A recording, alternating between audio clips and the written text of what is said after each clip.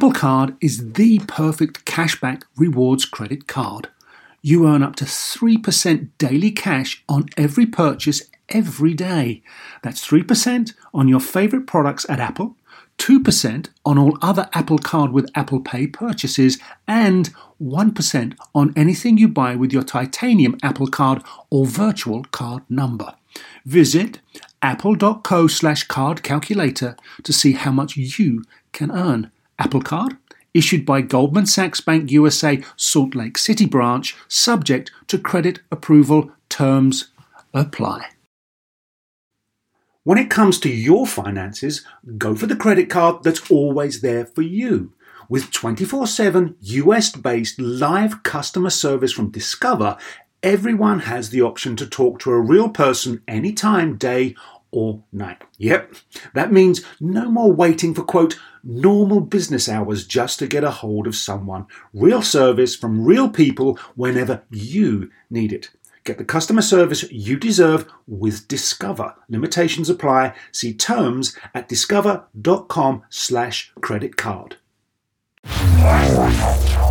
Welcome to Star Talk, your place in the universe where science and pop culture collide.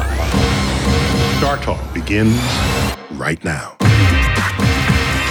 This is Star Talk, Sports Edition. We're doing an entire episode on neuroprosthetics. And I don't even know what that means because my co-host, Gary O'Reilly, came up with this and created a show around it. Gary, how you doing, man? I'm good, Neil. Thank you. Excellent. And you come to us from the UK. If the accent didn't otherwise give that away. Former soccer pro and current professional soccer commentator. So Yes. we love that about you. And every third show, I want to remind people that we see your sexy legs in a photo on your wiki page. You have your own wiki page, Gary O'Reilly, soccer pro. So we got you there. Chuck doesn't have a wiki page yet, but we're working on that. Chuck, nice. How you doing, man? What's up, Neil? How's it going, Gary? All right, Hey, man. all right. We're all good.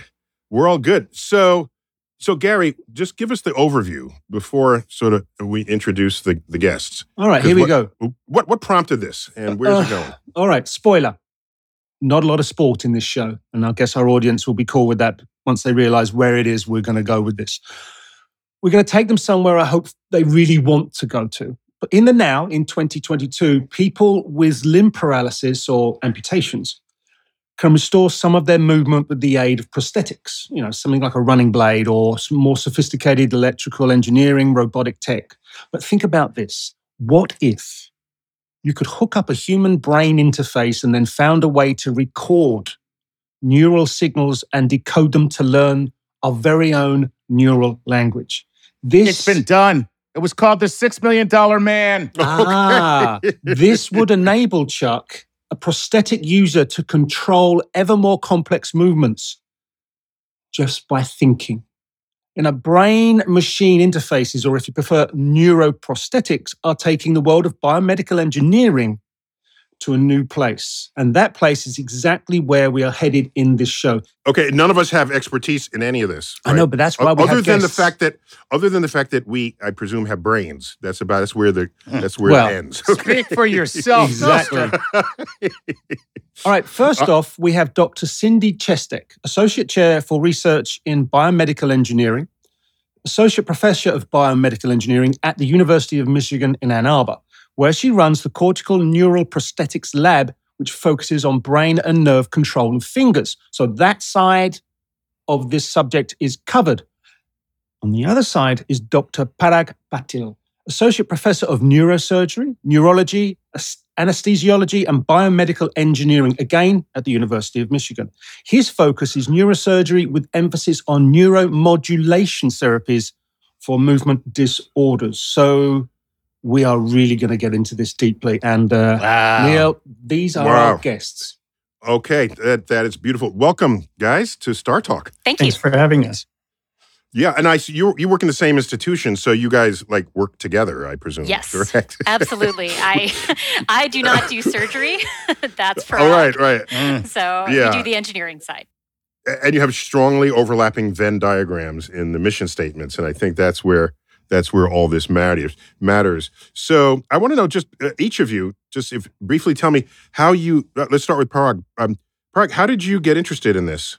Well, so it actually, when I was 12 years old, I saw Star Wars: The Empire Strikes Back, and there's a scene where Luke Skywalker gets his hand cut off, and it's played with. Yes, exactly. You did that. First, I find out you're my father. Then you take my hand. Okay. Sorry, had to do it. And you cannot bring up that scene. That's in case no one remembers that scene. Chuck just reenacted it for us. Okay. There you go. Right. Go. Thanks, Chuck. A couple of days later, there was an article in our paper about a computer-controlled knee, and that was being done at MIT.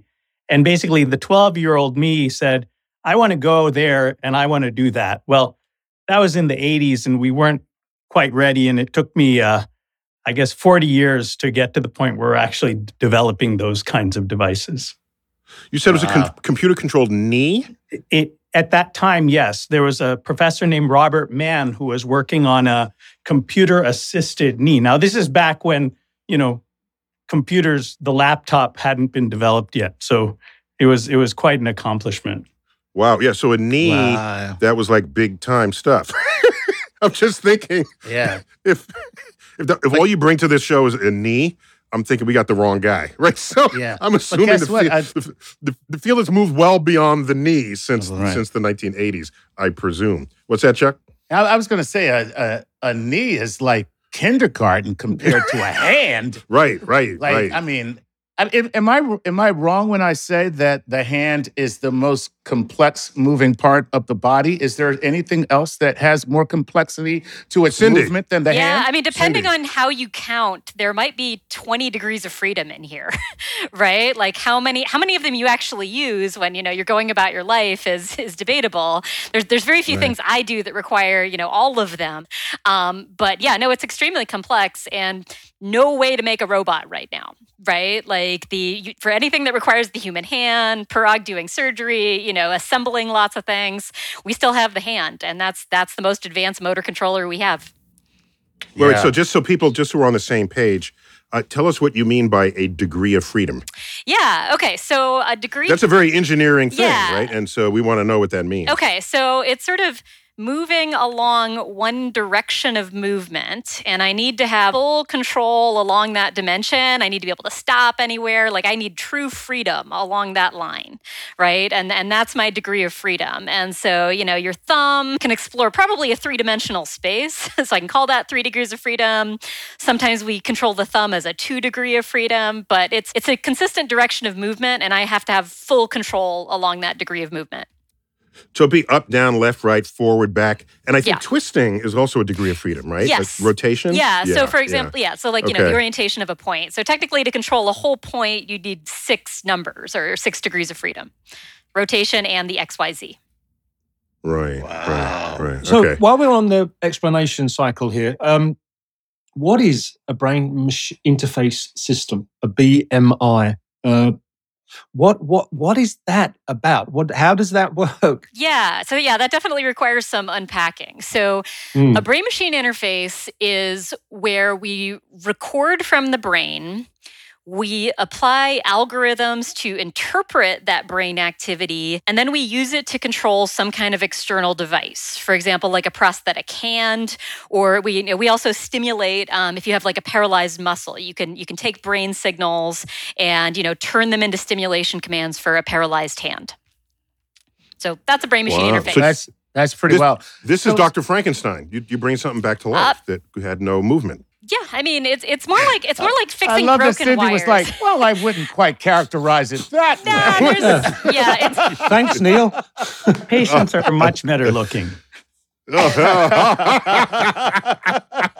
It's more like fixing a broken wire. Right? Like, if you have a spinal cord injury or an amputation, the signals are perfectly good in the brain. You just have to somehow get them where they're going. And so, it's replacing that descending pathway with That's machines. What the neck electrode nodules were for in Frankenstein. In Frankenstein. Oh, was that what they were for? I didn't know that. So yeah. Wait, that's what. Are you making this up? Go into his neck. Oh. No, I think that's listen, stimulation. Dude. No, serious. That's where the when the lightning Yeah, charge that's right. Calipers, machine. come on. The charge was sent into the neck so it Into could the neck. stimulate the brain. Yeah. Did Yeah. not All know right, so- that. Okay, So, so Cindy, I thought everybody knew that. no, Cindy. I'm with Cindy. I just look at them and I had no idea what they were for. I just thought it was a cosmetic thing. Would you hang your jewelry on it or Fashion your choice. glasses? No, Cindy is like this. Listen, I just work on brains in real life. Thank you. So what is the difference between a brain-machine interface system and a neuroprosthetic? Is there any difference? Is it the same thing or are they completely different here? I mean, I think prosthetic is used very widely for replacing any function that, if you're replacing a function with technology, people will call that a prosthesis. A brain-machine interface, I think, is when you're connecting it to something outside the body. You also hear brain-computer interface. So if you're just controlling a computer mouse or things like that, then it's, not necessarily a BMI. But, in my lab, we mostly control physical objects. Yep, Parag, I got a question for you. So I'm going to be last in line to start hooking up machines to my brain, just so you know, last. So when I think of what's going on in the brain, things are happening on a chemical molecular scale. Mm-hmm. We don't have machines that are that little to interact in the way my brain normally functions. So what is the mismatch that you're trying, or let me not pre-bias the answer. Exactly. How are you taking machines and aligning them with the neuroelectrochemistry of our brains? That's a great question, Neil. So the brain actually is two different systems that are operating together. So you have all of these cells, little microscopic cells that have all these chemicals in them and proteins and kind of the biology of them. And they're producing electrical signals. And so you can look at the brain in two different ways. You can look at it as the chemistry and the chemicals that are moving around, and you can look at it as the electrical signals. What Cindy and I work on accesses those electrical signals. Oh, so you don't need the biochemistry if the biochemistry's sole purpose is to make an electrical signal, because you can just put in the electrical signal, because we got that. We kind of can. The thing is that that means no. That's a polite no, I think. The trick is you have to put the right signal in the right place at the right time, or read the right signal at the right time in the right place. Oh, it's a two-way street. Oh, Right. And you have to know what you're is- reading. If it's written in a foreign language, it doesn't do you any good. And we don't know what the language of the brain is yet. So how do you create that baseline, and do you find variation from brain to brain? Because brains tend to be very different from one person to the next. So how do you create that baseline, and then how do you account for any variations? That's Cindy's Yeah. So the short answer to that is it's a machine learning problem, right? Like, you'd think we would need to understand the brain at a very low level to be able to do this, but we can just use correlations, right? So if we have somebody coming into the lab and we say, okay, move your thumb 10 times, move your index finger 10 times, and then we learn that relationship. And we're only recording from a very small number of the neurons. Like there's many, many neurons in the brain. We get to look at a very small number of them, and we have to deduce that relationship.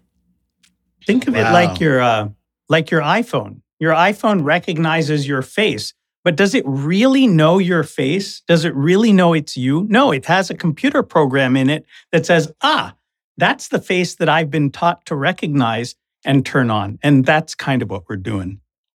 So at the moment, there's no Rosetta Stone, no very good point. Yeah. code breaker for people in your field to be able to just go, this is what this means. Because that would mean you'd have to standardize it. You'd have to localize it to every individual brain. Oh, absolutely. Every brain would have to go through some brain interface standardization Training. for that person. Yep. Yeah, no, and you're trying to get that down to the smallest amount of data. But basically, if you're looking for the same kind of pattern over and over again, and then you relate that to the different movements. But yes, every single person that gets a brain implant, there's a whole calibration routine, and they think about all these different movements, and we learn what that is. So are the motor cortices of the brain centrally located, or are they like other parts of workings of the brain where they're in different spots? Yeah. Wait, first, Parag, how many brains have you poked at?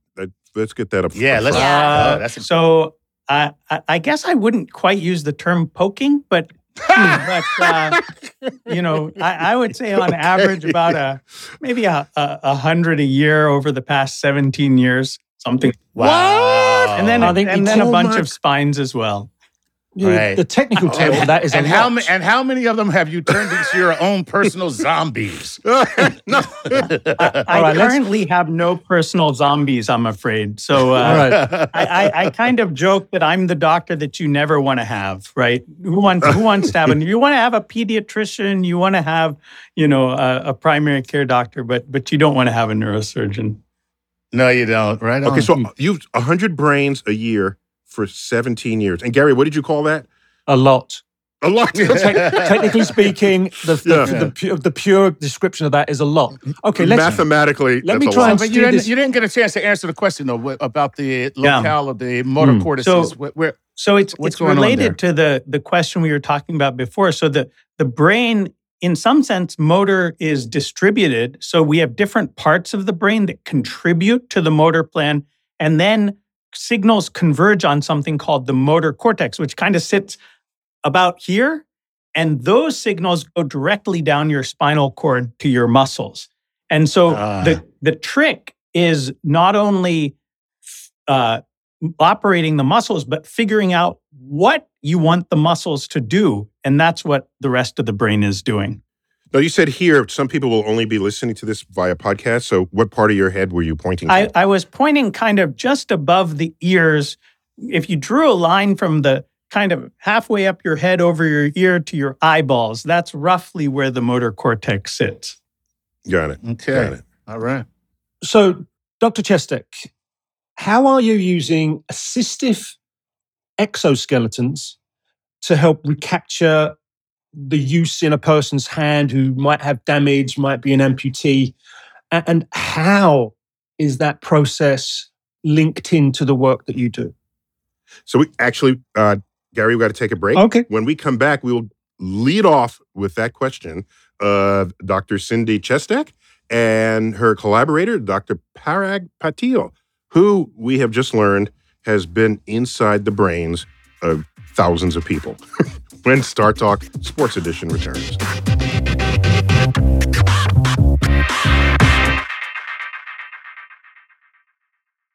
Working moms have way too many to-dos. Switch to H&R Block and have an expert do your taxes for you. Block guarantees 100% accuracy and your max refund or your money back.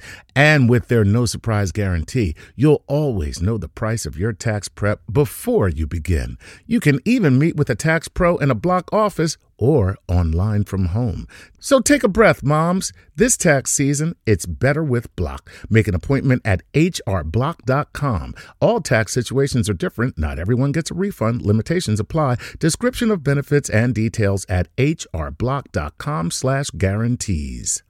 You know what shouldn't feel like rocket science? Planning a vacation your whole crew will love. With Carnival Cruise Line, it's all up to you. You can kick back or dive right into the fun. Paddleboard in the crystal clear waters of one of Carnival's exclusive destinations, Half Moon Cay in the Bahamas. Take an ATV ride through the jungle or just relax on white sandy Caribbean beaches. The fun continues on ship, from a ride on Bolt roller coaster to a moment of pure bliss at the Cloud9 Spa. Kick off the evening with a craft cocktail at any of Carnival's dazzling bars and lounges, and take your pick of restaurants from surf and turf to family-style Italian. Then settle in for an evening of live entertainment Whatever your vibe is, you'll come home with plenty of stories to tell. So pack those bags, be sure to leave room for a few unforgettable memories because no one does fun like Carnival. Book your dream vacation at carnival.com. Ships registry, the Bahamas, and Panama.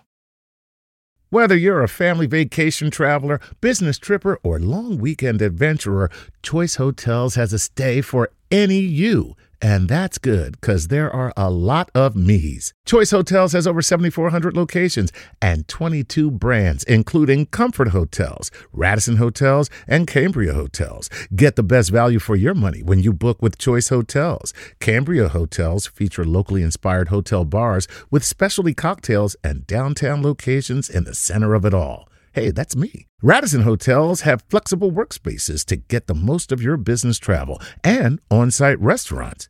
That's me too. And at Comfort Hotels, you'll enjoy free hot breakfast with fresh waffles, great pools for the entire family, and spacious rooms. Hey, that's me too. I guess I'm just going to have to stay at all of them. Choice Hotels has a stay for any you. Book direct at choicehotels.com, where travel comes true.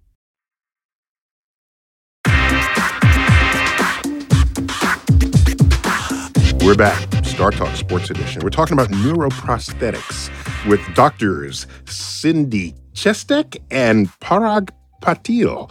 And we're Cindy's an engineer and Parag is a medical surgeon, and they're both focused in the same way with the same mission statement. And we're trying to learn more about what the present and future of this brain-machine interface is.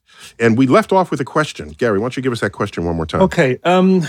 Came across the term assistive exoskeleton, right? And I'm thinking, well, how is that going to work? How is that set within your program? Because it's looking to restore and recapture the movement in a hand of someone who's damaged or an amputee. So if you could explain how that fits in.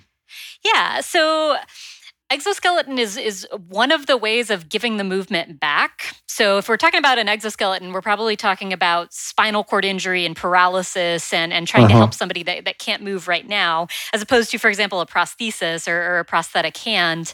But yeah, we mostly in the lab are trying to stimulate paralyzed muscles, but you can just actuate the hand. And we do also, sometimes just, use a servo motor to move the fingers. And that's another way of trying to restore that movement. Yeah, but if you do with servo motors, then you're not doing it neurochemically within the nerves of the hand itself. Correct? No. And I mean, let me maybe take you through the system a little bit. So we record from the brain. We get maybe like 100 tiny needles worth of information. We process that.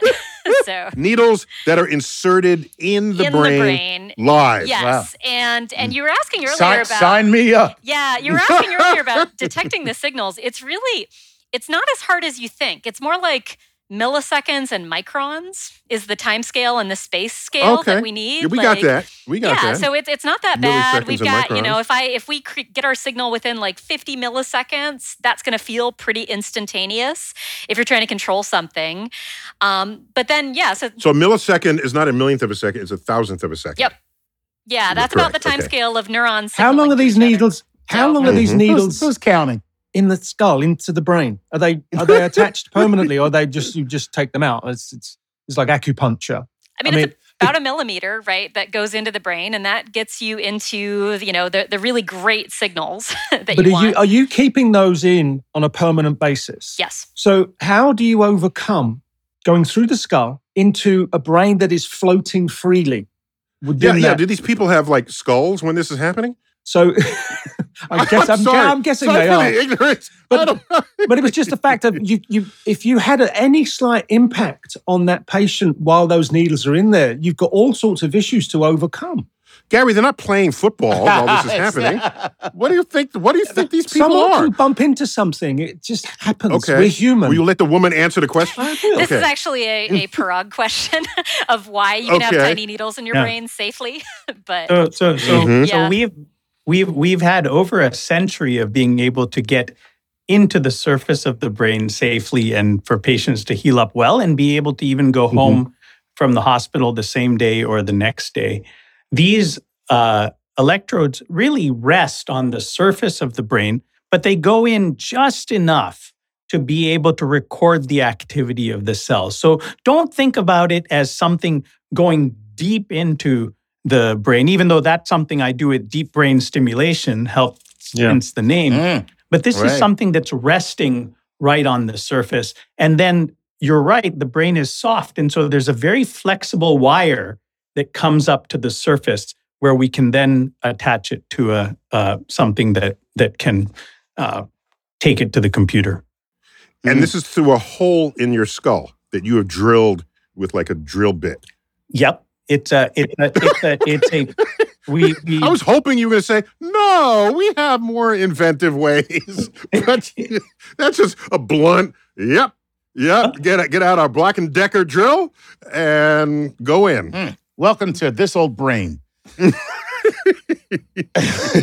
We don't This one needs new siding. So wait a minute. So I guess for either one of you, when it comes to the exoskeletons that are used for like lifting things and because they're already in existence, how are they communicating? Because you're telling that what to do when you move your arm, that exoskeleton goes with your arm. So how is that machine receiving a signal? Yeah, I mean, short answer is circuits, right? And every time we use a different output device, we gotta, build a little circuit to control it. I can tell you that some of the biggest problems we run into is if that thing you're controlling is not totally following your thoughts or what you want it to do, you lose that sense of embodiment, right? So for example, prosthetic hands, they're just not that fast yet, right? And exoskeletons, they're nowhere near the performance of the real arm. And so you're trying to, maintain that sense of embodiment by doing a good job on the prosthesis. So the idea is, to take that sensation of a phantom limb and make it the actual limb. Yeah, I think that that's is right. The win condition. Yeah, sounds like yes. Okay. Okay. And if you did that right, they can use it the very first time they pick it up, and it's going to feel like their real hand. But I'm not saying we're there yet, but that's the goal. Parag, please tell everyone about phantom limbs, because Chuck just slipped that in there, but that's an actual thing. Yeah. So phantom limbs basically are when you feel a limb that isn't there. And there are a couple of ways that can happen. If, for example, you lose your arm, you might have the sense that your hand is clenching, even though you no longer have a hand. And so that's phantom limb. What Cindy is talking about when we talk about embodiment is similar to that, but importantly different. So let's say we're using a pencil, you're writing something with a pencil back in the days when people used pencils, and it almost felt like an extension of your body. So you didn't have to think about it as an independent object. What we hope to do is reanimate the hand and the arm so that the person... The paralyzed hand and arm. The paralyzed. Because you got it. Mm-hmm. So that it feels like their own again. Right. Right. Wow. Parag, let me ask you this question. I mean, from my own experience of surgery being done to me, you get scar tissue. You can't help it. Now, if you're Wait, Gary, have you been operated on your brain? No, that was a waste of time. Pointless operation. Okay. So you talk about in normal other surgeries, there's scar tissue. Yeah. Okay. So even if you're inserting, and please tell me how large or small, if you like, these microelectrodes really are. If you're going into this through the skin and going into spinal columns, if you're going into the cord, if you're going into the brain, you are going to encounter scarring. So how is that affecting how these electrodes operate? So this gives me a great excuse to talk about what I would say is the most science fiction thing my lab does. Right now, the electrodes that we're putting in are on the size scale of like 50 microns, right? And that's big for something that goes into the brain. You're absolutely going to develop a scar around that. And that is limiting the performance. So, you wouldn't do this. And to get a micron, that would be 50 thousandths of a meter. Yeah. Yeah, correct? so 50 Yeah, microns, you really need neurons to be within 30 microns. And actually, I'd love to talk about the physics of this. If you have a neuron within about 30 microns, you can see the little check marks every time it fires a spike on your signal. Scar tissue pushes that away, right? If I grow a scar around that electrode, those neurons get farther away. That's the hardest thing about making these systems. What my lab and others are doing to try to get around that problem is we're making wires that are smaller than neurons, right? So my lab uses carbon fiber. Carbon fiber is one of the strongest materials we have access to as engineers.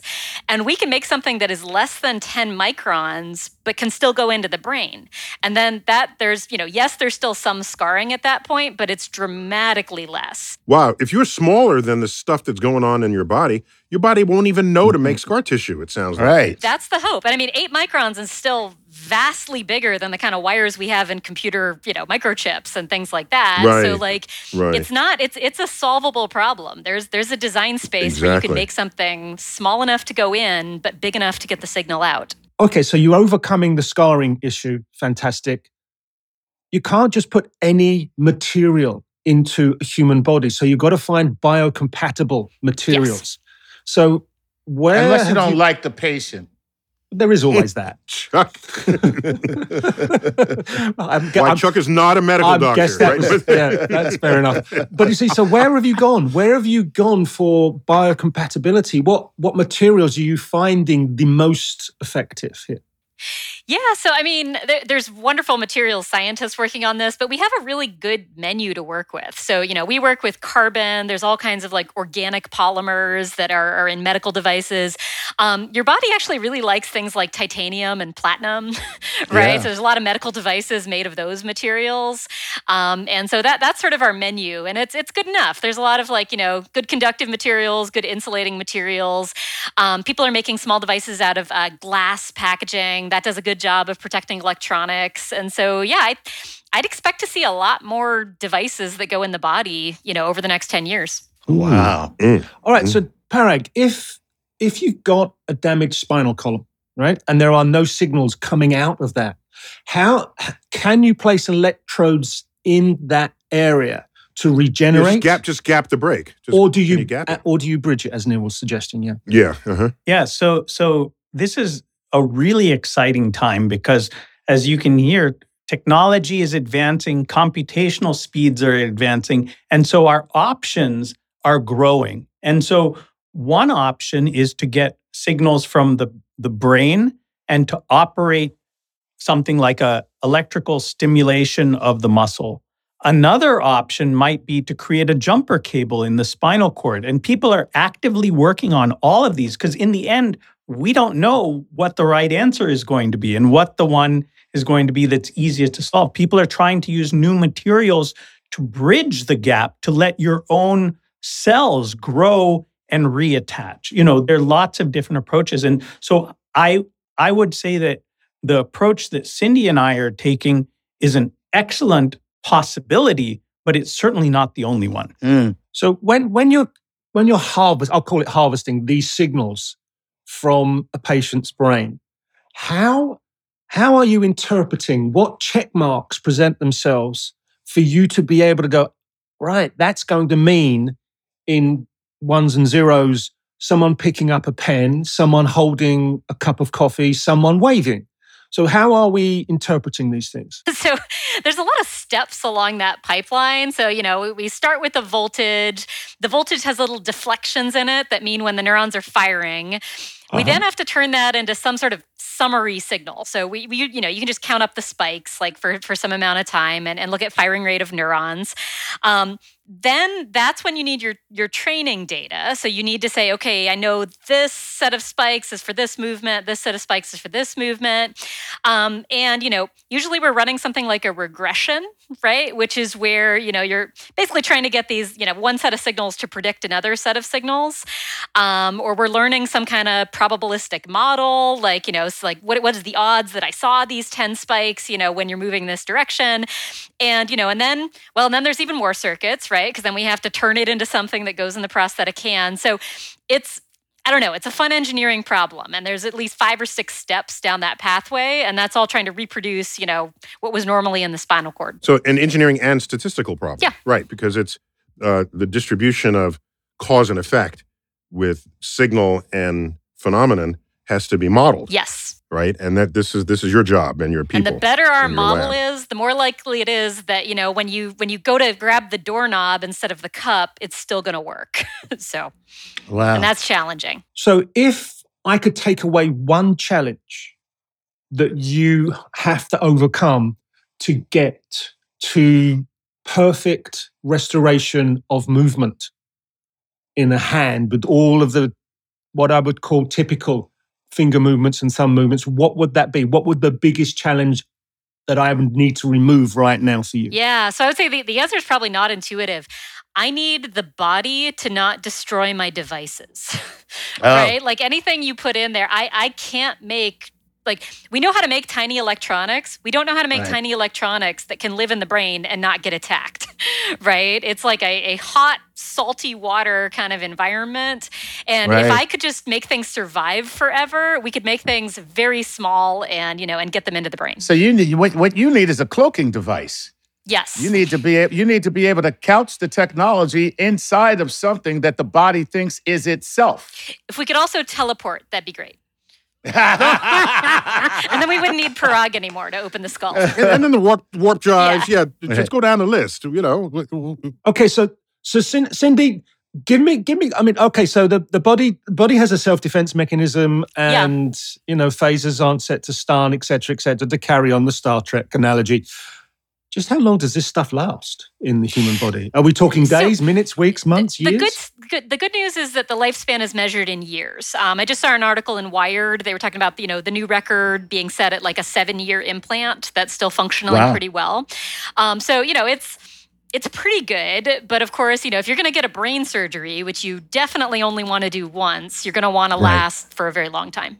Yeah. 7 years is not a good run. You don't want to be singing. You don't want to be seeing a neurosurgeon every 5-7 years. It's. I mean that in itself is traumatic to have to go through that amount of surgery, particularly in that part of the body. Okay, so there's still something I don't understand. So, Cindy, it sounded like you gave this one, like that's the only thing left to resolve. But the two of you working together. Are you saying you have succeeded in exactly what you intended? Did you recreate Luke's hand? Did you, what are the successes? Maybe that's really what I'm asking here. So I think Cindy nicely talked about the major engineering challenge, which is the brain-machine interface. And I would say from the biology side, we still don't understand the language of the brain. We don't know when we are recording all these signals, what are the signals telling us? And so that's we need the Rosetta Stone, as Gary said, we need the Rosetta Stone for the brain to understand what these signals mean. Yeah. Right. So is that basically the hard yards of research and going through patient after patient after patient and just making AI work a 28-hour day? Yeah. I mean, I would say my perspective is slightly different on that, where I totally agree. We do not understand the language of the brain. There's so many wonderful neuroscientists that are working on that, but quantity has a quality all its own. So if we could solve the engineering problems and we could get, beautiful quote. 1,000, oh my gosh. It's not mine. I think it's Napoleon. Say that quote again. Quantity has a quality all its own. So if you were to give me 1,000 stealth microelectrodes that the brain, was not reacting to, I'm pretty sure I could get a lot of these degrees of freedom moving, even without necessarily solving the language, just because of the power of machine learning. Yeah, but Parag, we've been focusing this conversation on movement, sort of the kinetics of the brain-human intentions. But what about thoughts? And how is a pure thought different from a thought that creates movement? So that's a great question, and we don't have the answer. So people are also working on these kinds of interfaces to reproduce language. For example, you put the electrodes in the language area of the brain, and you try to interpret what a patient who is unable to speak is trying to say. Ooh. Right. Wow. And also those thoughts do have, I don't know how to put it, it's not a tangible quality, but a measurable quality. For like, I read this study about how they put these people in an MRI and they did things to them just thought-wise, and their brain lit up like it was actually happening. Yeah. You know, so there is that element of it too. Wow. Yeah, so that comes in where we're trying to think about where to put these electrodes. So imagine someone is paralyzed, so they can't move. How do we know where in that particular patient's brain the hand area is located? What we do is we have them think about moving their hand, and their brain activates in their individual hand area, which gives us some sense of where we need to go. Even though that hand area has lost its electrical connection, the hand area of the brain has lost its electrical connection to the actual hand. Correct. So Wow. now Trippy.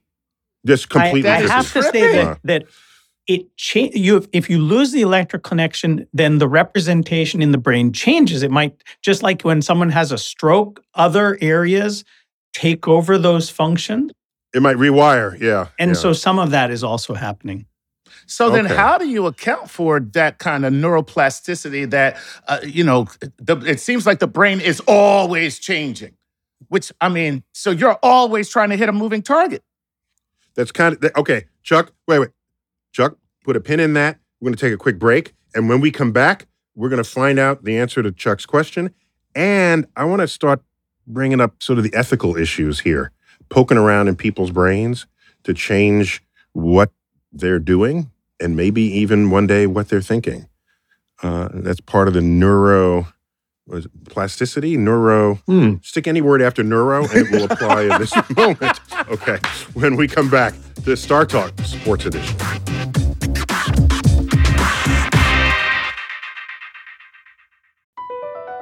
BP added more than $70 billion to the U.S. economy in 2022. Investments like acquiring America's largest biogas producer, Archaea Energy, and starting up new infrastructure in the Gulf of Mexico. It's and, not or.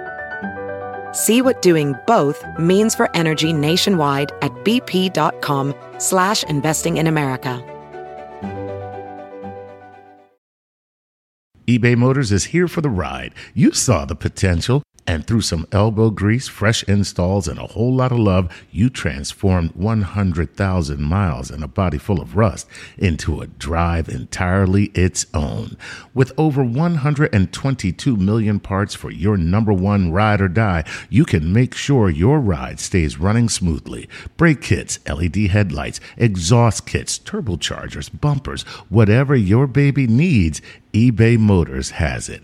And with eBay Guaranteed Fit, it's guaranteed to fit your ride the first time, every time, or your money back. Plus, at these prices, you're burning rubber, not cash. Keep your ride or die alive at ebaymotors.com. Eligible items only. Exclusions apply. This episode is brought to you by Progressive, where drivers who save by switching save nearly $750 on average. Plus, auto customers qualify for an average of 7 discounts. Quote now at progressive.com to see if you could save. Progressive Casualty Insurance Company and affiliates, national average 12-month savings of $744 by new customers surveyed who saved with Progressive between June 2022 and May 2023. Potential savings will vary. Discounts not available in all states and situations.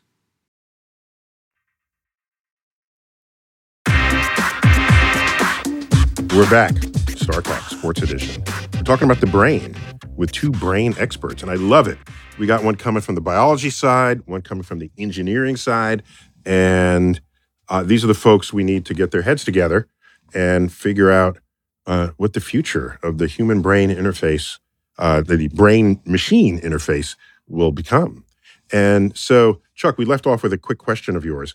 Was it, I'll paraphrase it, was it that we know the brain rewires itself from stroke victims and for other sort of, brain can be opportunistic so that it doesn't completely lose abilities from an injury versus what it can recover from. So how does that plasticity interfere with your data? Yeah. So if it was a brand new brain every day, this would be really, really hard. So luckily we don't have to deal with that. I can count on things being very, very similar from day to day, even though we do have to recalibrate all the time because lots of mundane things change from day to day. So there's some base truths. Yeah, like you're more or less seeing the same signals from day to day. But of course, the brain can change. And there's really like two schools of thought in how to do a brain-machine interface. I'm like the machine learning club, right? We're just going to use lots of algorithms, same things they use for autonomous vehicles. There's also like the plasticity club, right? And they're going to try to figure out how to unlock the brain's natural plasticity. And, surely I control my own brain. And if you just give me my own enough practice with it, that I'm going to be able to control anything with it. And then we just go around the problem and then the problem's not a problem. And it doesn't anymore. matter where you put the electrodes, it's the brain, right? So you just rewire. Yeah. You just wire around the brake. Yep. Yeah. Okay. So wow. All right. Pretty cool. Let me ask you, how long before these neural interfaces, once we get our Rosetta Stone, once we crack and code our signaling, how long before this is common medical practice? And if it is, will it be limited to just your motor skills, or will it have applications for neural damage in the brain, our senses, our hearing, our sight? Or even more importantly, augmentation. Oh, yeah, of course. Yeah, how long before we're bionic? There you go. Yeah. Mm-hmm. I mean, this is one of those wicked problems that if you asked me when I was headed up to college, if I would have something like this that has all this information, I can reach all my friends, I would have no idea. Let the record show he held up a smartphone. Yeah, smartphone. Yes. Yeah. I wouldn't know. And so the answer is we're making steady progress. And I think that devices that are brain-machine interfaces, you could see them rolling out in the next 10 to 15 years. But at what point will we have something that we want to control our wheelchair in traffic? That's the question. So there's a question of reliability as well. So we're making steady progress, but we don't know. And there may be jumps in technology that we haven't even imagined yet that are going to be fundamentally important to what we're trying to do. But right. So the future of this is sky's the limit, right? Because you're here working on motor skills, motor ability at all, but you're still poking the brain. I'm sorry, you didn't like the word poke. You're what's the word? Exploring? Probing. Probing the brain. Placing an electrode. Okay. So when I think of all of the reasons why people are institutionalized for mental health reasons, once you know the brain map, you ought to be able to go in and nip, tuck, cut, paste to change whatever might be a completely regressive societal behavior into someone who's a perfectly law-abiding citizen otherwise, or perfectly behaving in ways that we consider normal. But then again, who defines what's normal? Yeah. So I agree. In a sense, what we're developing is technologies for interfacing with the nervous system. And the nervous system does all kinds of things and is related. We can help people in so many ways just by, controlling the organs or trying to correct things in the brain. But yeah, I mean, I guess I hope that the future has a, robust ethical framework around this. I mean, I think those decisions have to be made, by individuals, in consulting with their doctors, and that, I don't have an answer to that because that's difficult. But I can say that this is coming, and it's probably coming within the next couple of decades. And so now is the time to be talking about it. So, okay, this is so far off, but I still got to ask. When you look at the neurochemical interactions of the brain and you look at what you're doing in terms of recording it, codifying it, and then manipulating it. Wouldn't it be possible one day to take that and kind of change the way people think? Because, like, for instance, something like racism, which is an irrational response to seeing someone different, you would be able to kind of dial that down so that you might be able to eliminate certain human maladies with this type of technology. Or am I just too sci-fi and too bleeding heart? So that's a great question. And so and by the way, there's a deep morality dimension of that too, because that means you're controlling people's thoughts, and you have a nice progressive mission statement that we all, kumbaya. But but in the hands of nefarious counterparts to Cynthia and Parag, you guys could start a revolution. So yeah, what's up with that? I think it's like so many things. There's probably a potential to do bad, and there's also great potential to do good. So, for example, if someone is addicted to drugs, can we put a signal in that helps them get better? I was involved in a trial where we put electrodes in to try to help people with otherwise incurable depression and help them access things like therapy. So all of these things have the potential for good or bad. Frankly, I'm hoping that elementary education gets rid of racism in this country rather than having to put electrodes in everyone's brain. Seems a less risky approach. I got to tell you, the way things are going, I'm betting on you. Cynthia, can you comment on the ethics of this? Yeah, so I want to say, right now we're starting out with little demonstrations. We're just getting started with all of this, but it is not too early to emphasize the ethics. And we need to put a framework around this. Like, what you said, like changing people's thoughts by stimulating, that's possible. We're doing it. We are exploring treatments. And so we need to put, the legal framework, the ethical framework, and we need to do that now. And I will say, like right now, we already have, I love the FDA. I enjoy all of our interactions, right? We need regulatory agencies like that, but we need to start exploring it now. Yeah, okay. So. I love the FDA, but if we didn't have them, like this stuff should have an ethical framework around it, and I don't think we've had enough of a discussion as a society about what that should look like.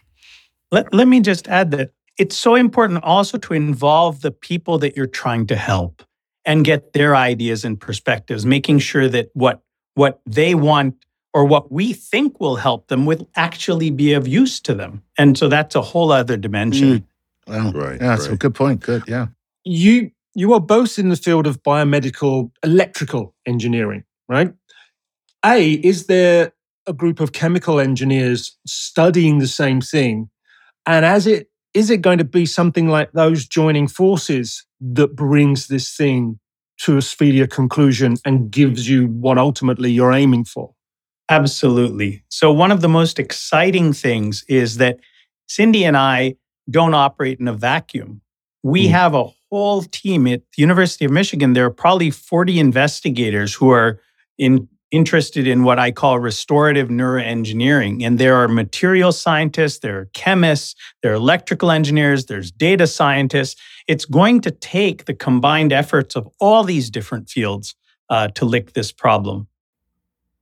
Wow. So generally that's enabled when there's a journal that comes out that has all those, that has syllables extracted from all those fields stapled together into a new word. Like biochemical engineering, all right? I mean, this has been all the rage in the last several decades. It's how you get astrophysics, you get biophysics, you get geophysics, you get geochemistry. So it sounds like you guys need a little bit of everybody to tackle the brain. This universe probably won't need an astrophysicist, but physics. Physics comes in here a lot, actually. Totally, I'm all in with the physics. I'm all in with but the astro part, maybe a little less. I have another question, because you've got my minute brain spinning here. How are you powering this? I mean, are we getting to the point where you can solar power? Is it close enough to the surface of the skin? And the connectivity. Are you at a Bluetooth? Is this Wi-Fi enabled, or is this just basic is this cable at the moment? Are we? How far along are we on those two fronts? So right now, every device that's inside of a person today, it's got a battery in it, or it's got like an RF coil. So it's radio frequency power. There's a little bit of like optical powering. Where the powering gets really exciting is we're trying to make these implants tiny, right? So for example, we're trying to do infrared, which passes through tissue really well, and we're trying to use that to take our bed of needles and make it a distributed group of like lots of little nodes that can record, and those would get infrared power. But people have looked at all kinds of things for this. Ultrasound, like that's another way of getting power into the body. So, but yeah, lots of items on the menu. If you have too much power around each electrode, do you not then run the risk of damaging cells? Well, and that's causing other problems. Yes, and that's why you can't just, power everything from the outside. Like you can always get power in there, but the question is, did you deliver too much power to the brain tissue in order to power up your device, right? Because you have to always want more power. No, the brain does not want more power. Things go very wrong if you deliver too much power to the brain. No, Neil, you can't put a V8 in there, right? Wait, just to be clear, V8 is an old-fashioned internal combustion engine for a car that has 8 pistons. Yeah, you guys remember those? Yes. Dinosaurs used to drive them. Wait, Gary, I just got to ask, just slip in here.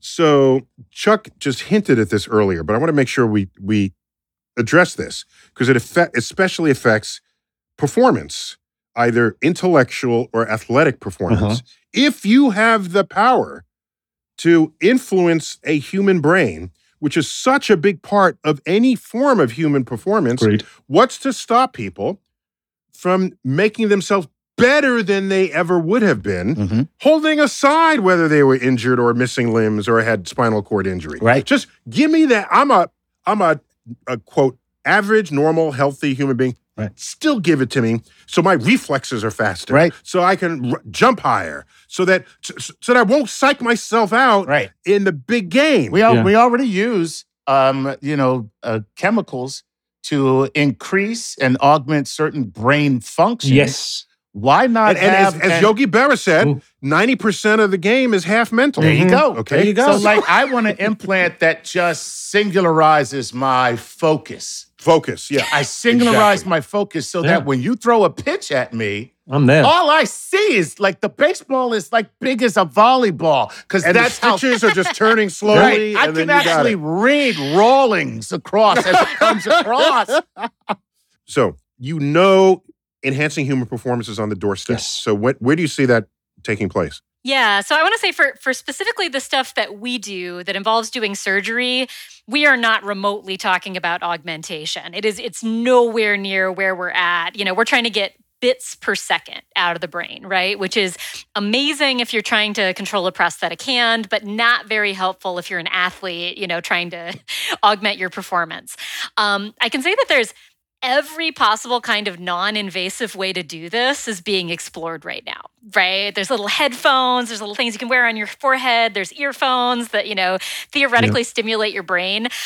There's where we have some of the physics problems, right? Like you're just, you're trying to get a signal in or out that, maybe you can do something and it's worth a try, but you're probably not going to see that much augmentation in the near future. Wow. But deep brain stimulation, either by electrodes that go deep in the brain or by some, like you're saying, Cindy, some external device that focuses super energy. Magnets. Yeah, for example, or probably not, but so for example. So I always say that augmentation is nowhere near where we're at, like 50 years, not going to happen. However, this whole field didn't exist 20 years ago. Right. And 20 years is an eye blink. So by the time you're fast forwarding this technology, I don't think that, there's going to be brain implants anytime soon, but 1,000 years is a long time, right? And there's maybe going to be other ways of doing this that are more non-invasive and more safe. And so you can never say never in engineering. But so Parag, if we can actually make permanent positive changes to the brain. Then we stitch you back up, and Cindy's out of a job because your brain is doing it on its own, neurochemically, rather than with external help. Is that where you might land one day? Yeah, well, so that's another great question. So one of the things we do deep brain stimulation for is for Parkinson's disease and to help patients who have Parkinson's disease. And people ask me, well, what will you do if we find a cure to Parkinson's disease? Who will you operate on? And the answer is, I will celebrate. Similarly, if we find a way to cure spinal cord injury, I will celebrate. We will all celebrate. There are so many. I'll start working on the problem of chronic pain. So with every technology, it creates many more opportunities than it does limit our options. But I didn't mean to express sympathy for you guys being out of a job. That was not my intent here. It was just, I'm just imagining if you have a cure for something, then so much of what Cindy is describing is no longer necessary. That's all. Sure. Because the body now handles it itself. So that's a foreseeable future as well. Yeah, in a sense, I mean, where there's people that are trying to regrow the spinal cord and there's people that are trying to bridge around it. And it's a friendly competition, but it's great if one puts the other one out of business. But if it's just electricity and chemistry, why can't you just solder a new connection across the broken spinal cord? Why is that so hard? Get some physicists in there. We do this all the time. Okay, some electronics people. Just give me a soldering iron. So I got unfortunately, it's much easier to do with biological components. So, like, I'm a fan of the wires, right? Like, I'm trying to get wires in. But probably it's better if it's like neurons and axons, and they can, reform the connections, make new synapses. But on the other hand, you still have the patterning problem, right? Like, they have to know where to go, and so people are using electricity to try to guide, like, regrowth of the spinal cord, for example. Wow. Neil, we're right on the doorstep. We just need three things. We need the wire, we need the soldering iron, and we need the wiring diagram. Once you give us those three things, we're there. Oh. Ooh. Okay. And it sounds like the wiring diagram is a tough one at this point. That's hard to get back once you've lost it. Whoa. By the way, Parag, that is everything. So just pointing that out. you said, well, right there, we only need three things. I'm like, yeah, that's everything? No, but it's deep that you can even list three things. Yeah, I mean, I think it is. And you can abstract those categories to many other walks of life. All right. You need the tool, you need the materials, the tools, and the diagram. Yeah. I mean, I think that applies to everything. But the cool thing is that though every advancement you make touches upon other areas of our lives, it's an advancement everywhere. Yes. Any advancement where you are is an advancement everywhere. Well, and it's science and engineering. That's the hallmark of what that is. Yeah. Well, it's the rising tide, isn't it? This is rising tide that raises all ships. So it's just the benefit of this work. So Cindy and Parag, how do we find you on social media or your lab? Does it have a home on the internet? I have a great last name for science. So it's a recent immigrant misspelling. So if you search Chestic, you get me and my brother. And so and that's it. Yeah, that's it. So, and nobody else. So Google, I'm very Googleable, and I run Chestek, CHESTEK. Yeah. So my lab and all the wonderful students. I don't do any of this work; they do all of it, and I'm always looking for new trainees and new students. That's what students are for. Are these the students who you put the electrodes in? Oh, no. Coding the programming. No electrodes are implanted in students in my lab. So. Okay. And Parag, where do we find? Are you? How do we find your work? Similar to Cindy, PATIL. If you Google that and Michigan Neurosurgery, my email will pop up. Okay, guys, this has been a delightful interview. I love learning about where we are and where we're going in not only engineering but in all the sciences. And Gary, Chuck, that this is going to show up in sports very soon. Yeah. And hopefully it will show up in not just sports, but across the whole spectrum of society in such a bountiful plus for so many people. All right, guys, this has been great. Chuck, always good to have you. Gary. Pleasure, Neil. Cindy and Parag, We'll track your work, and if you get any new breakthroughs, give us a call. We'll put you right back on the air. Been fun. Right. Thank you. Thanks so much for having learn us. about what that is. This has been Star Talk Sports Edition. Neil deGrasse Tyson here, your personal astrophysicist. Keep looking up.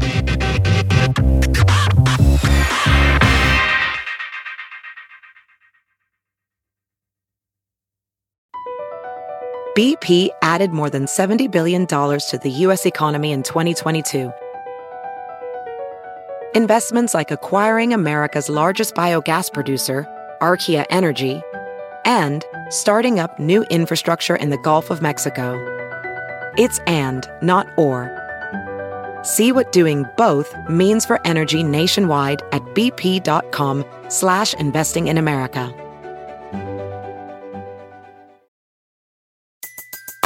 Everybody in your crew identifies as either Big Mac Burger, McNuggets, or McCrispy Sandwich.